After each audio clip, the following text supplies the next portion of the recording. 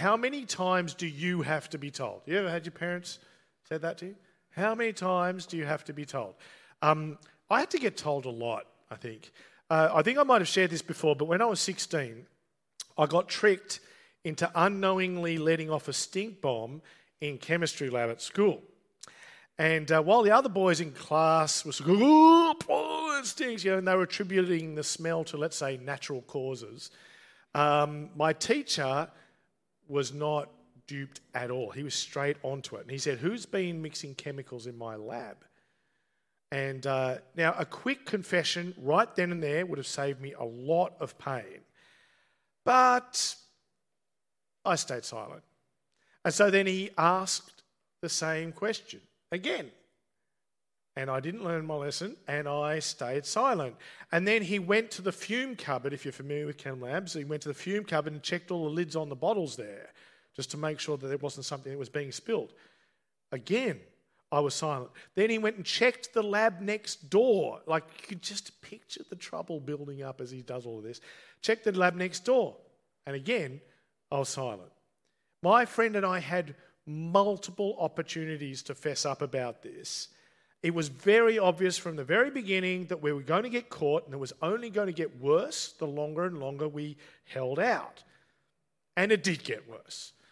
Because it turns out that a stink bomb is made of hydrogen sulfide, which is actually a poisonous gas. It's dangerous. And I was fortunate not to get suspended or expelled once we eventually did say, oh, well, actually, it was a really lame excuse. My friend said, oh, I let one off earlier in the day, like a lame sort of excuse. But we got caught. But we were always going to get caught. Do you know that the human heart often has this stubbornness? We can be extremely slow to admit fault, and we're quick to point the fingers at others and find reasons why to justify what we've done. And we can be extremely slow to pick up signals that judgment might be coming, and we should probably deal with this now. But here's a truth that we should be very, very thankful for right off the top. And that is, we might be slow to get our acts together, but thankfully, God is also slow. He is slow to anger. And we should be very thankful to that. Now, today's passage is one of the more threatening in the book of Revelation. I'm not going to pretend this is not an easy passage. This is hard to get your head around. And it's full of genuinely terrifying imagery. It's one of the reasons I want you to have your Bible open in front of you. And yet it might surprise you that as we look through this and we talk about the horrors that are in it, ultimately chapters 8 to 11 testify to God's grace even more than they testify to his wrath. Now, the passage begins with an ending of the previous cycle of 7 seals that we saw last week. Now, what we saw last week was God's judgment beginning and his salvation beginning, really, as he lets humanity off the leash to inflict warfare and suffering on one another. Those who suffered because of their testimony to Jesus, we're told, God keeps them safe. They're given the blessing of rest in his very presence. But those who have been the ones that have been afflicting God's people all the way along, they're hiding themselves in terror at the wrath of the Lamb. But before we get to the 7th seal and it opening, we get this pause. Do you remember this last week? The final judgment, we're told, is being held back. And it's not going to fall until God has gathered all of those that are his. And remember, we got that picture of a great multitude of people from every nation and tribe and language. People who'd been cleansed, people who had been given victory because of their faith in Jesus Christ who died for them. And it's only then, it's only after all of that that the Lamb opens up the 7th seal. And that's actually where our passage begins today, with the opening of the 7th seal. Look at verse 1. When he opened the 7th seal, there was silence in heaven for about half an hour. And I saw the 7 angels who stand before God, and the 7 trumpets were given to them. And another angel who had a golden censer came and stood at the altar. He was given much incense to offer with the prayers of all God's people on the golden altar in front of the throne. And the smoke of the incense together with the prayers of God's people went up before God from the angel's hand. So when that 7th seal is cracked open, what we're expecting, given the previous 6, is absolute devastation. all those angels that were holding back the winds from sweeping across the earth. We're expecting them to be let loose. But what we get instead is the opposite. We actually get worshipful silence. Did you notice that? 7 trumpets silently then get given to 7 different angels. And in the meantime, pleasing incense, the prayers of all God's people are offered up to God. It's a picture of quiet, serene worship. After the 5th seal was broken, the martyrs, you remember, underneath the altar cried out, "How long, O Lord, before you avenge us? How long before you deal with all of the evil that we see around us?" Well, now that the whole multitude's been gathered, it appears that that same prayer is being offered up by everybody, and God is right ready to act. He's ready to avenge them. And it's time for judgment to fall. And the solemn quiet, just that short period of quiet, suddenly ends. Look at verse 5. Then the angel took the censer, filled it with fire from the altar, and hurled it on the earth. And there came peals of thunder and rumblings and flashes of lightning and earthquake. Like there's quiet, and then you get this boom and this smashing of fire from the altar on the earth. It's terrifying. Now we're going to cover 4 chapters today. They all go together. So you kind of got to look at the lot. They're all the 7 trumpets. And so in order to cover them, we're not going to be able to dive into the details that we might otherwise like to do. So do make sure you've got your Bible open.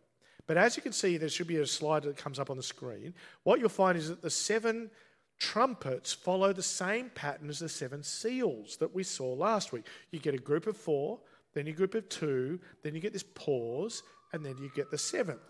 And you can see how they sort of parallel each other.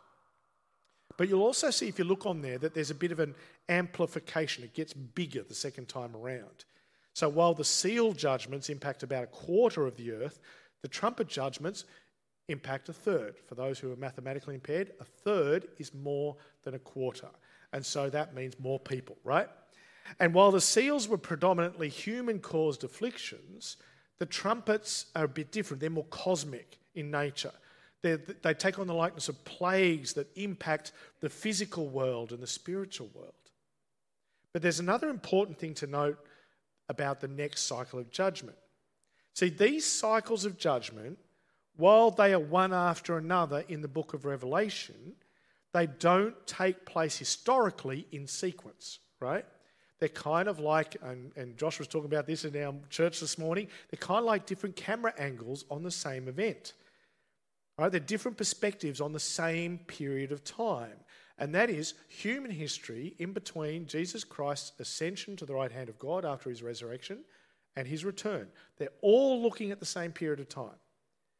And we're going to see the same thing when we get to the cycle of the bowl judgments later on in Revelation. So what you get is there is a sense of building intensity, but there is overlap. They're dealing with the same territory. They are like different lenses through which we understand world's events as we see them go past over history. The seals were God's judging the violence of human empire by human means.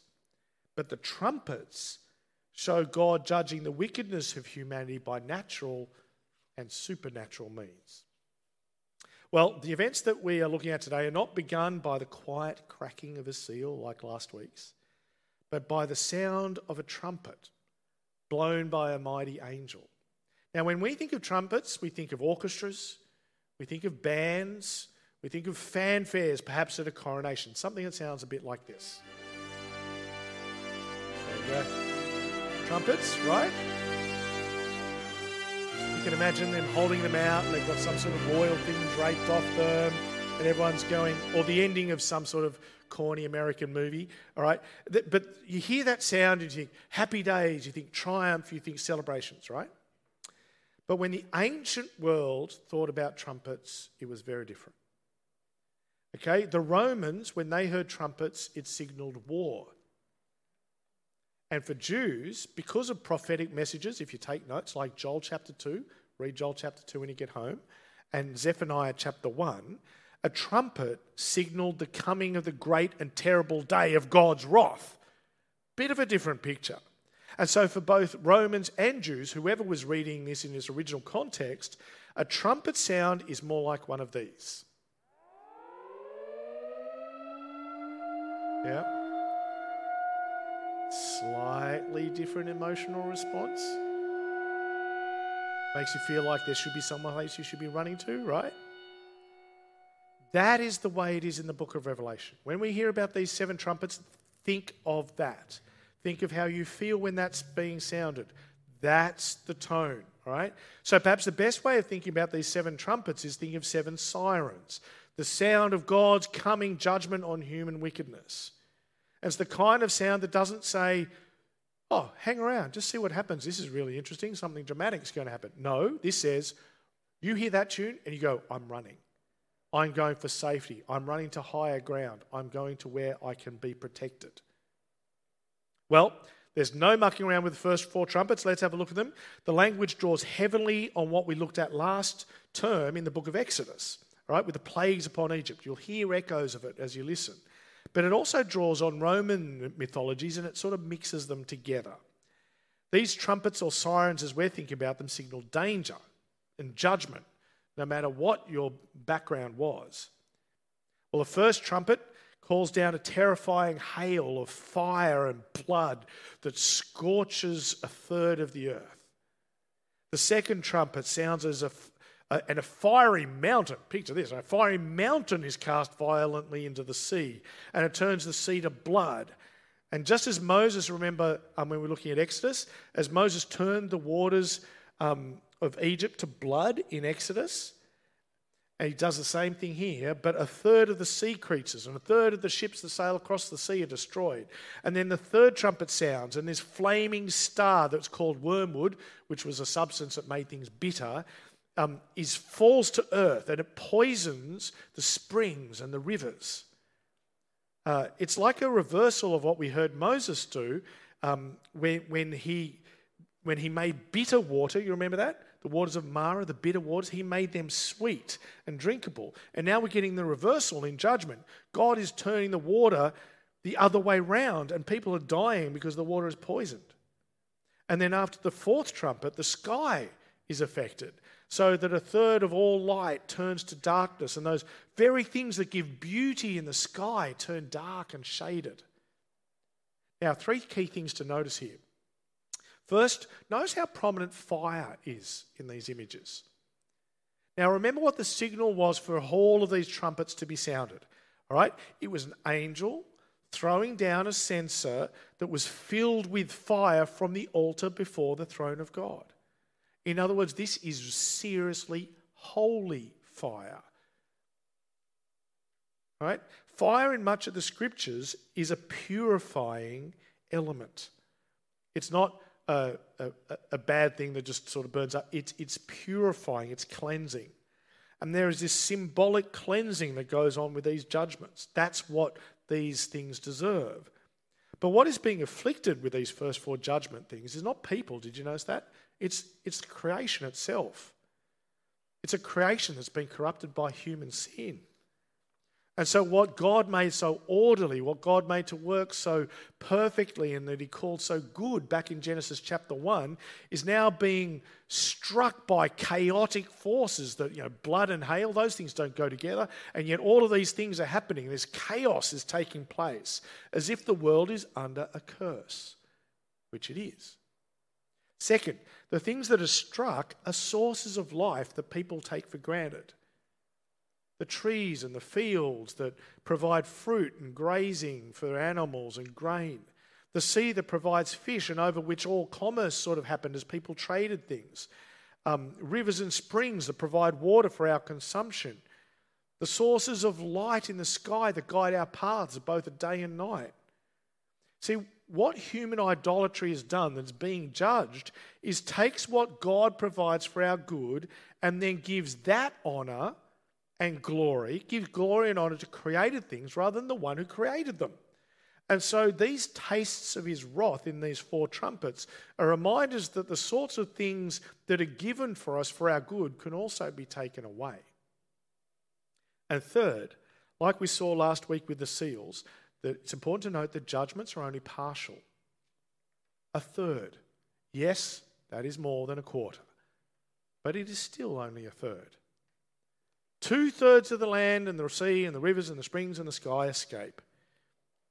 These are trumpet warnings. These are sirens blaring that signal some sort of great judgment that is to come, but they are not the final judgment themselves. And yet the message must be heard. If these terrors, a third of the earth, right? If these terrors are just the sirens, you do not want to see what comes next. You do not want to face the full force of God's judgment if these are just the warning shots. The first 4 trumpets show us that natural disasters, though, are not merely natural. They, like the sufferings of human conquests with the seals that we saw last week, are warning signs of God's coming judgment against sin. And their limited nature is actually a mercy that shouldn't be taken for granted. It shouldn't be despised, but it should be taken as a warning and going, right, got the message, I'm going to now act. That's what it should be doing. Because this is what Jesus said in the Gospel of Luke when a similar thing was posed to him. Now, there were some present at that time who told Jesus about the Galileans, whose blood Pilate had mixed with their sacrifices. Jesus answered, do you think that these Galileans were worse sinners than all the other Galileans because they suffered this way? I tell you, no. But unless you repent, you too will all perish. Or those 18 who died when the tower in Siloam fell on them, do you think that they were more guilty than all the others living in Jerusalem? I tell you, no. But unless you repent, you too will all perish. Now listen to the parable he tells you straight afterwards. Then he told this parable. A man had a fig tree growing in his vineyard, and he went to look for fruit on it, but did not find any. And so he said to the man who took care of the vineyard, for 3 years now I've been coming back to look for fruit on this fig tree and haven't found any. Cut it down. Why should it use up the soil? Sir, the man replied, leave it alone for 1 more year, and I'll dig around it and fertilise it. If it bears fruit next year, fine. If not, then cut it down. It's kind of signaled there is a danger to hearing warning after warning and then not doing anything about it. Well, John's vision then gets drawn upwards, okay? And he sees an eagle soaring. Now, eagles, as you can picture it, they see everything that's going underneath them. But here's the thing about the eagle is that for Greeks and Romans, the eagle was often regarded as a messenger from the gods. So like in Jewish literature, angels were messengers from the gods. In Greek and Roman stuff, often it was eagles that did this. And this eagle gives an ominous message. Woe, woe, woe to the inhabitants of the earth, because of the trumpet blasts about to be sounded by the other 3 angels. Now, as he's saying, if the first 4 weren't bad enough, the next 3 get a special warning. 3 more trumpets that are giving 3 more woes. You remember, have you ever heard the phrase, woe is me? We don't tend to use the word woe a lot. But woe says, you might go, oh crap. All right, perhaps that's the equivalent of woe. Disaster is falling on me. It's 3 causes for crying out in lament. For now the blows fall not on creation, but they now start to fall on people. And the first woe is trumpet 5. And it introduces us to another star that's fallen from the sky, but this star, we're told, is in fact an angel. And the angel is sent to, as Russell Crowe says in Gladiator, unleash hell. And that's really what happens. Now, we've already seen with the 4 horsemen that God in his judgment is prepared at times to partially release the normal restraints he places on sinful excess, right? And so that's what happens here. Again, we take the general peace and security that God gives us in the day-to-day. We can often take it so much for granted. Pictures like this that we got last week and this week in Revelation, kind of a bit of a window. So we have got no realization just how much God is at work in the day-to-day holding back the forces of evil. Evil that is within ourselves, within people, but also, as this shows, how much he normally holds back forces of evil in the spiritual realm that he could, should he choose to, let loose. Well, verses 1 to 11 in chapter 9, they paint us a picture that comes pretty much out of a horror movie. The already very strange and slightly loopy apocalyptic imagery of Revelation now goes into overdrive, right? The angel is given keys to the shaft of the abyss, right? Now, the abyss was symbolically the place where evil spiritual forces are being confined, they're being imprisoned, kind of thing. And he's been given a key to open it, like Pandora's box, where everything bad comes out. And smoke pours upwards like the smoke of a furnace. Now, just that imagery tells you nothing good is going to happen straight after this, is it? Nothing good is coming out of this pit. And some really freaky demonic locusts pour out of it. Now, all you need, I think, is the word demonic locust, and that's kind of got enough going toward it. But this is really on top, over the top. Swarms of demonic locusts is terrifying enough, but these locusts look like battle horses. They're wearing crowns.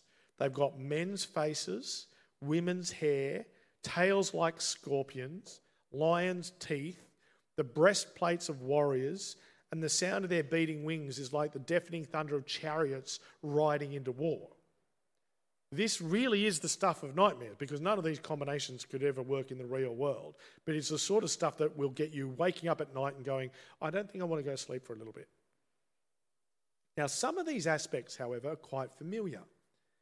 So the beasts with human faces, that's actually reminiscent of many of the idols that pagan religions worship. You can go to museums, you can see statues of beasts with faces like people.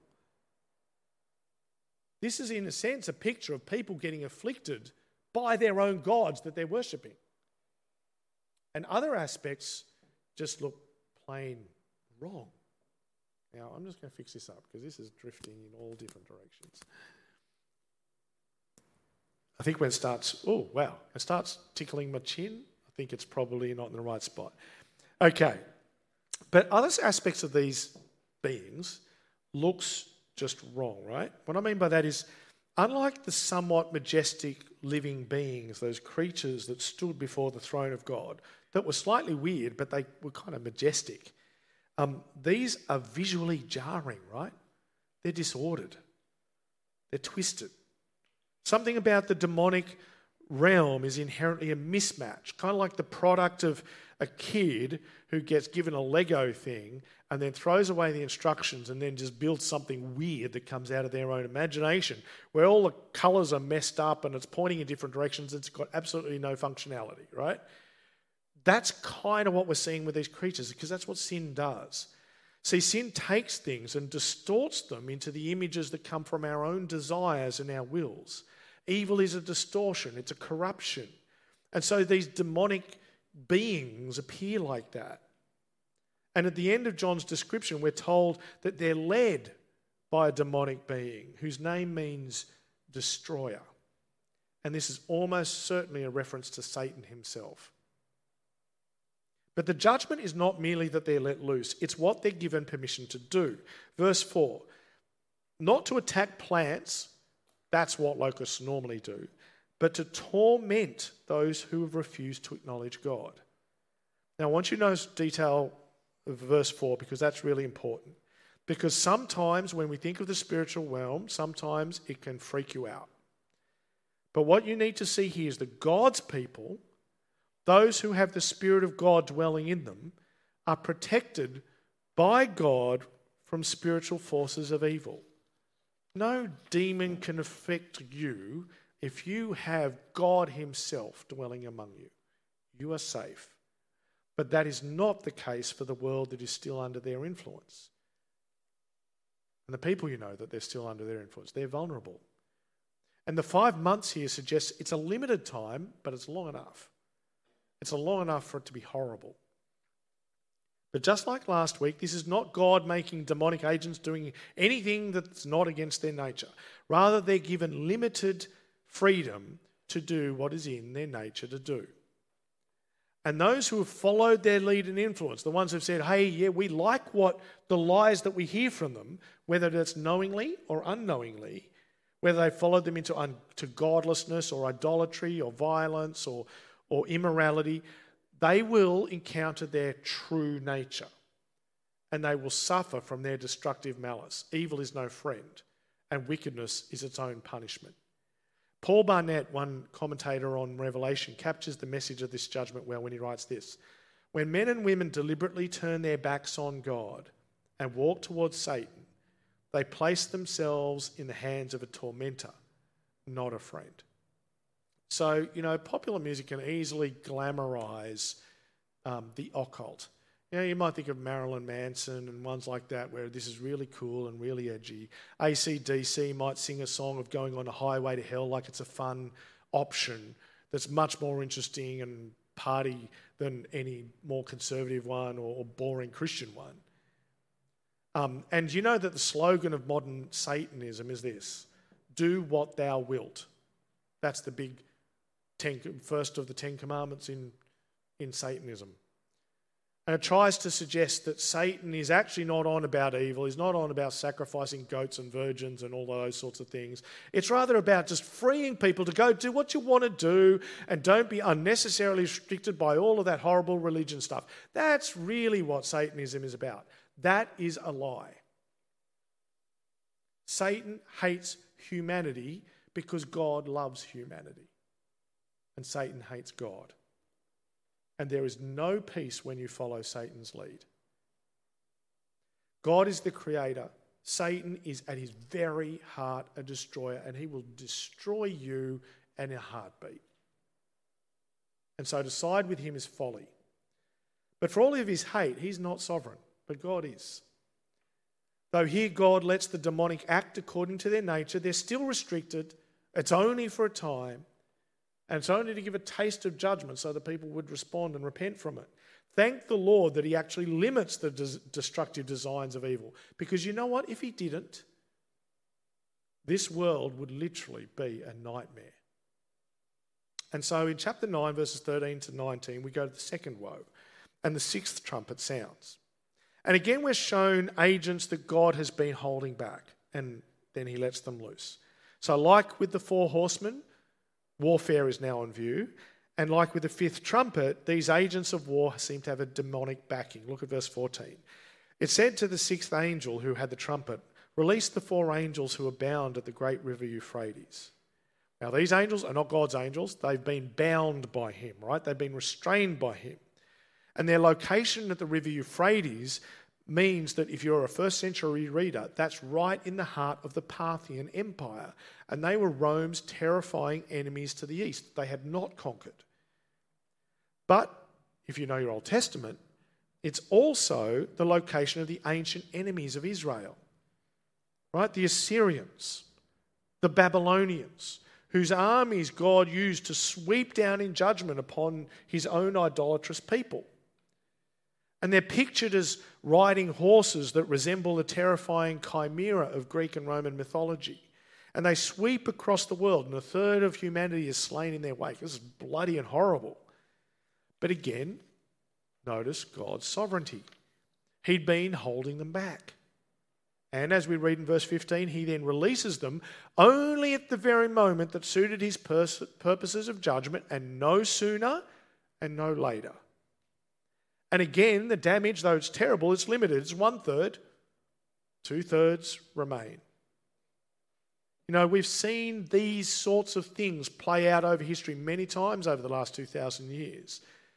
The deadly hordes of war have been seen a number of times, whether you think about the barbarian invasions that ended the Western Roman Empire and destroyed the cities, the Viking raids of the 8th and 9th century that led to more than 2 centuries of terror and rape and pillage and murder, the Mongol hordes that brought untold death and destruction across Europe and Asia in the 13th to 15th centuries, massacring literally whole cities of 100,000 people, killing everyone, and not with a machine gun, with swords, so the streets ran with blood. The Mongol hordes also ushered in the Great Black Death that killed 1/3 of Europe.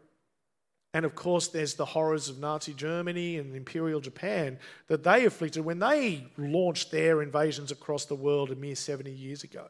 We see these things play out. They're sirens, reminders of a horrendous judgment to come, calls to repent and to flee. And so there we have 6 trumpets, 6 sirens crying out their deafening warnings, one after the other, and yet guess what? No one listened. No one heeded them. They felt their effects, but they did not respond as they should. Look at verse 20 of 9. The rest of mankind who were not killed by these plagues still did not repent of the work of their hands. They still did not stop worshipping demons and idols of gold and silver and bronze and stone and wood, idols that cannot see or hear or walk. And nor did they repent of their murders, their magic arts, their sexual immorality or their thefts. What you've got here is John giving a bit of an editorial. This is him commenting on his own vision.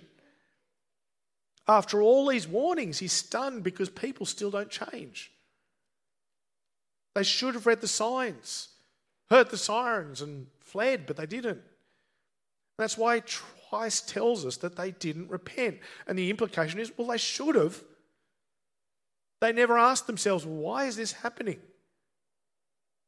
Instead of humbling themselves and seeking after God in his mercy, they persist in their false worship, their idolatry, their immorality. They just kept doing what they were always doing, as if none of these things signalled anything. But isn't that the human way, don't you think? You've seen that. Maybe you've lived that. You know, when faced with devastating world events, we point the finger everywhere else. This system is at fault. That institution is at fault. That culture over there, them, they're the ones who are at fault. Political parties are at fault. Other people, even God is to blame. But we rarely look within.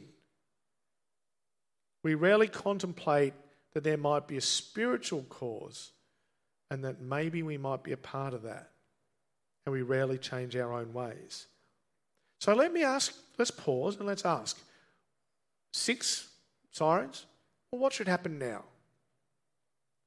How many times does humanity have to be told before judgment, final judgment, is just and right and 100% appropriate? I mean, if no one pays attention to the alarm that you keep sounding, what tends to happen? Well, they get hit by whatever's coming, don't they? You ignore the warning? Well, that's on you, right? You face the consequences. But you know what's amazing is that what we see after this is that people don't. They don't face the full wrath of God's judgment. At least not yet. See, it's just like after the 6th seal that left the rulers standing there going, who can stand before the wrath of the one who sits upon the throne and the Lamb? And we saw a picture of the angels holding back those 4 winds of judgment. Well, there is another pause now, another delay. Back during the seals, it was to give God time to seal all of those who belong to him. And now the pause gives time for the church to bear witness to the world, to tell the world why the things are the way they are, to tell the world of the God that they're rejecting, to tell the world about the Saviour that can save them from all of this, and to call people to repent. God's saying, I'm going to press pause. I'm not going to drop the final judgment. I'm going to give people time. Now, we don't have time, speaking of it, to look at the next chapter and a half in detail. I'm going to quickly summarise the great pause for you.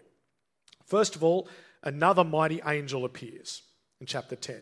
And his appearance makes it clear he's been right in the throne room of God. And his stride stands astride both land and sea.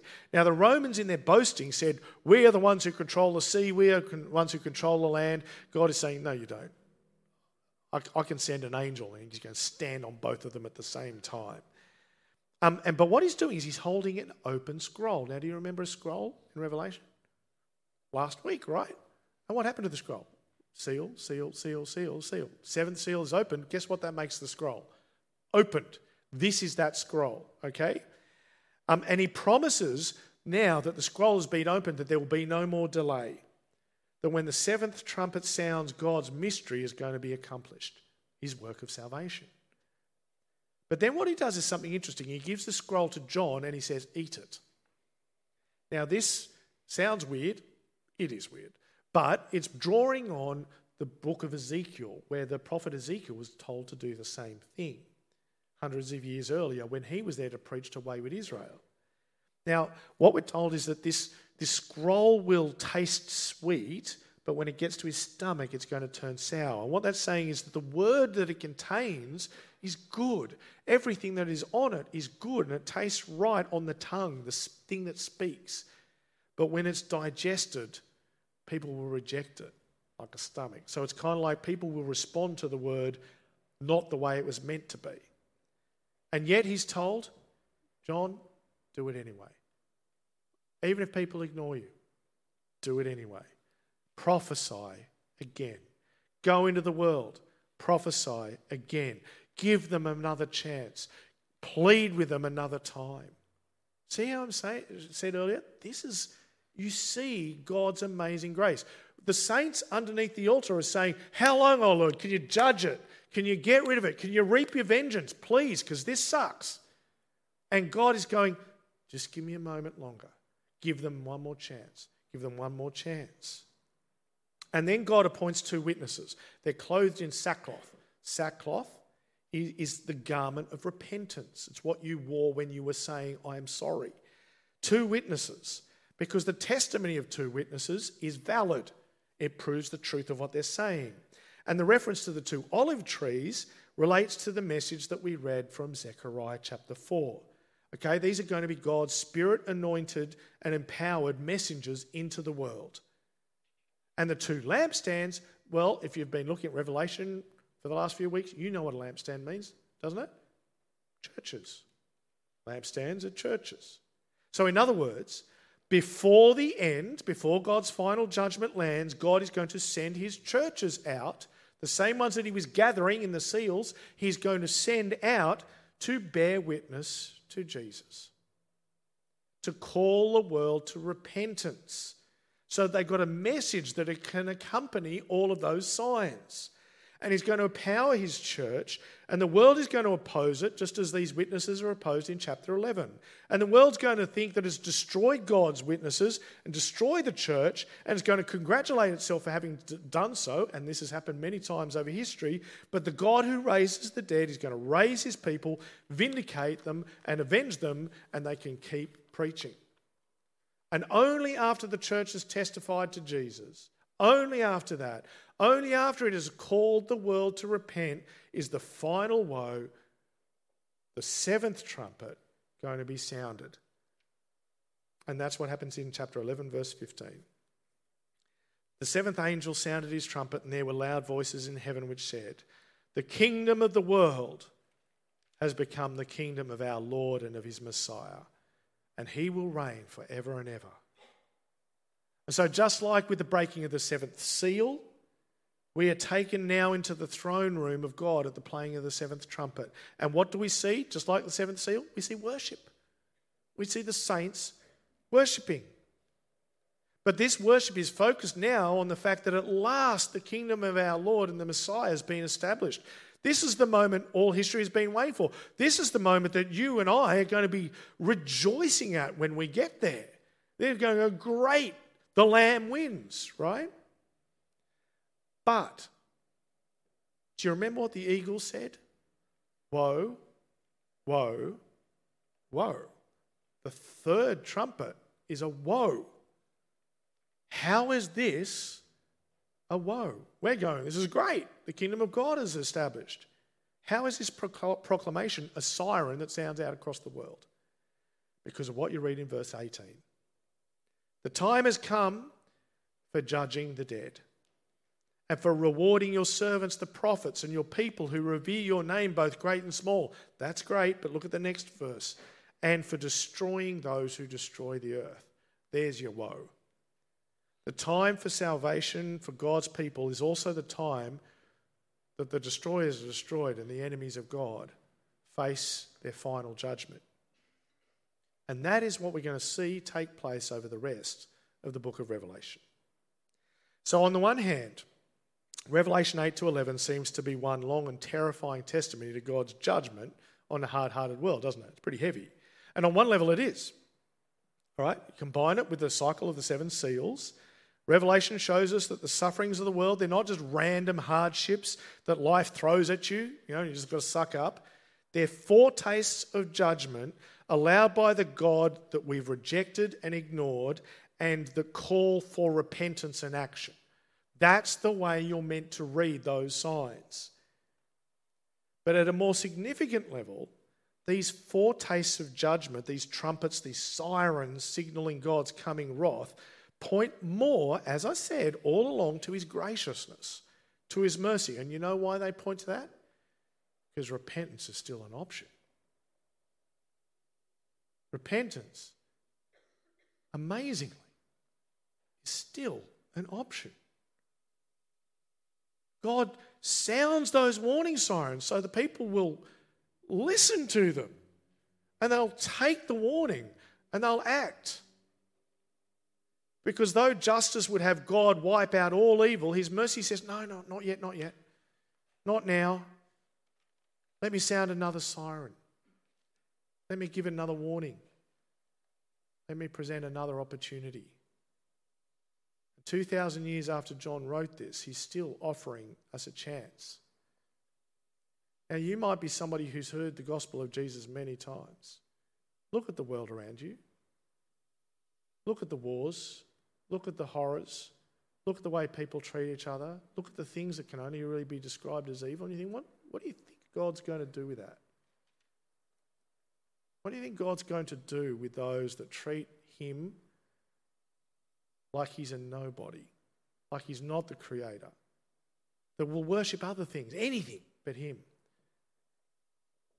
There's sirens going on all over the place. If you haven't yet put your faith in Jesus, listen to the siren. Well, how many times do you need to hear the call to stop and to turn around, repent, and go back to God?